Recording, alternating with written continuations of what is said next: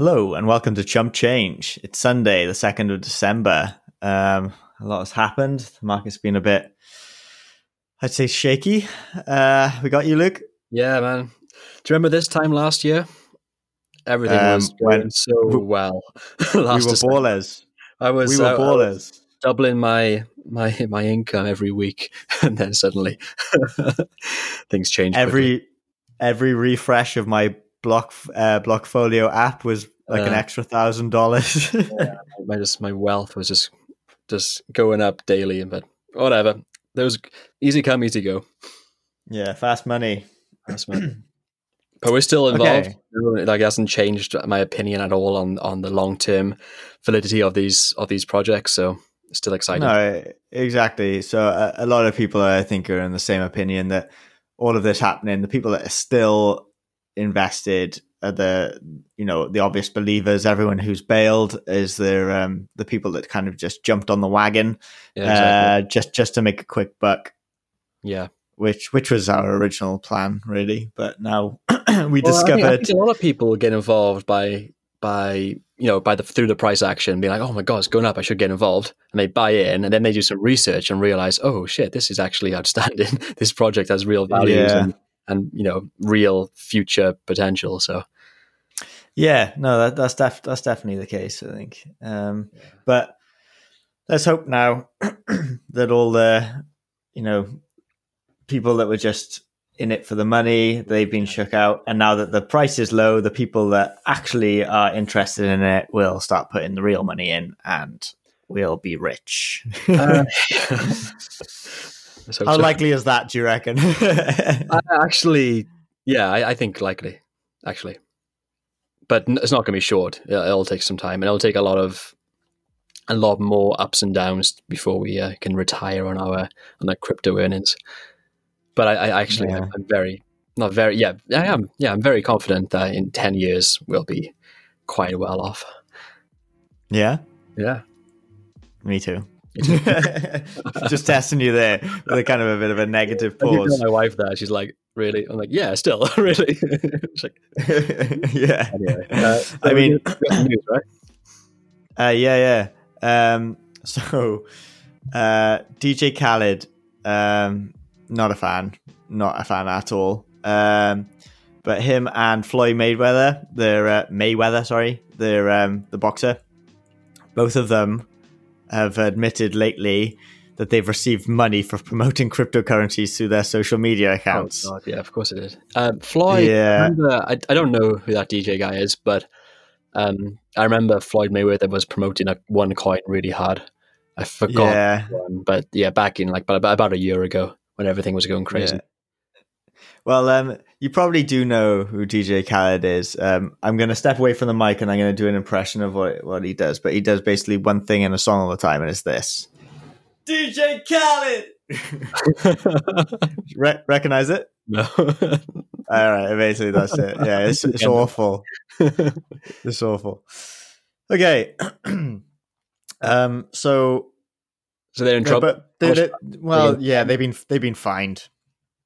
So what was happening was they were promoting these ICOs. Yeah. Like everyone else. And a company called Centra Tech. Okay. Do you know that? And they're under criminal investigation now on fraud charges. So I think that's how all of this has come out, really. Yeah.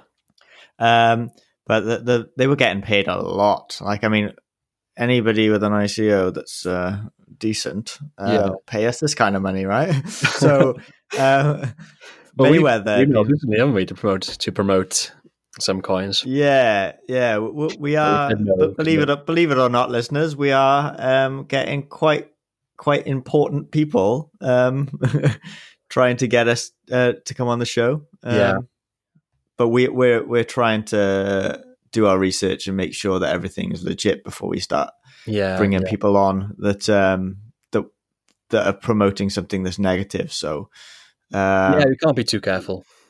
Yeah. Anyway, so Mayweather had been paid at least $300,000 for promoting 3 ICOs. Oh, that's crazy. But then DJ Khaled,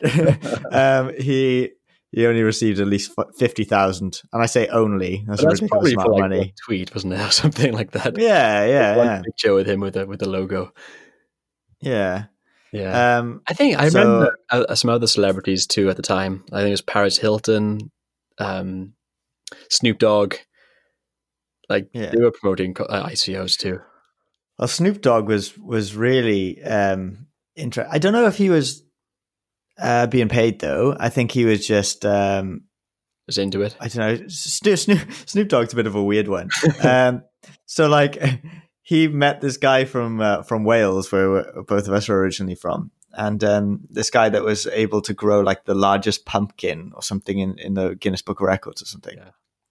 And Snoop Dogg got in contact with him and wanted discussions with him because he was like, he loves gardening.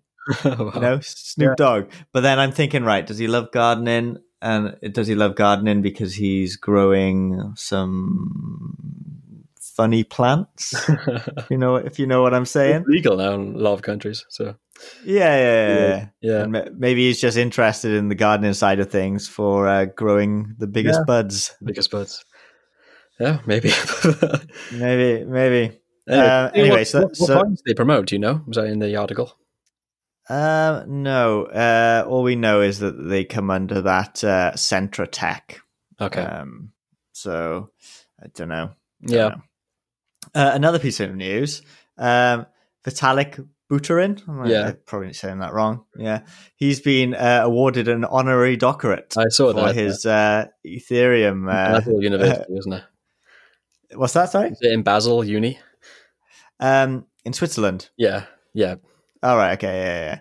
So, he's a doctor. Yeah. That's pretty crazy, right? 20 or 21. However, he's still. I could never tell his age, to be honest. He's a good guy. I like him. He's very pure and like very into his project and decentralization. But yeah, he's a unique character for sure. Yeah. All those memes are hilarious. I have I don't know. I'm not sure I'm 100% on his side, just because of this thing that happened a while ago where he tweeted something about child pornography. I didn't really like it. So I don't know if he wasn't promoting it as such, but he wasn't like, I don't know. He wasn't saying it's. He was. I don't know. I'll have to go back to it, but it seemed a little bit shady, and I didn't really like it. And since then, I've been kind of like, ugh. Yeah. Well, that topic would put a lot of people off him. Yeah, exactly. Anyway, I have that's enough of him. I have another piece of news. This could be potentially good for us as investors. So as we all know, Bitcoin is waiting for an ETF to be approved. If an ETF is approved, then it's likely that more people with big money will start investing into Bitcoin because within the ETF kind of system, there's a lot more security and regulation. So it's basically less risky for big investors to invest a lot of money. And they haven't been approved yet. It's been on the cards for about a year. And it's been actually denied a few times. But big members, so big players in the teams of VanEck, SolidX, and CBOE have actually met with the US SEC Commission, so the Securities and Exchange Commission. These are the guys that actually will approve the ETF.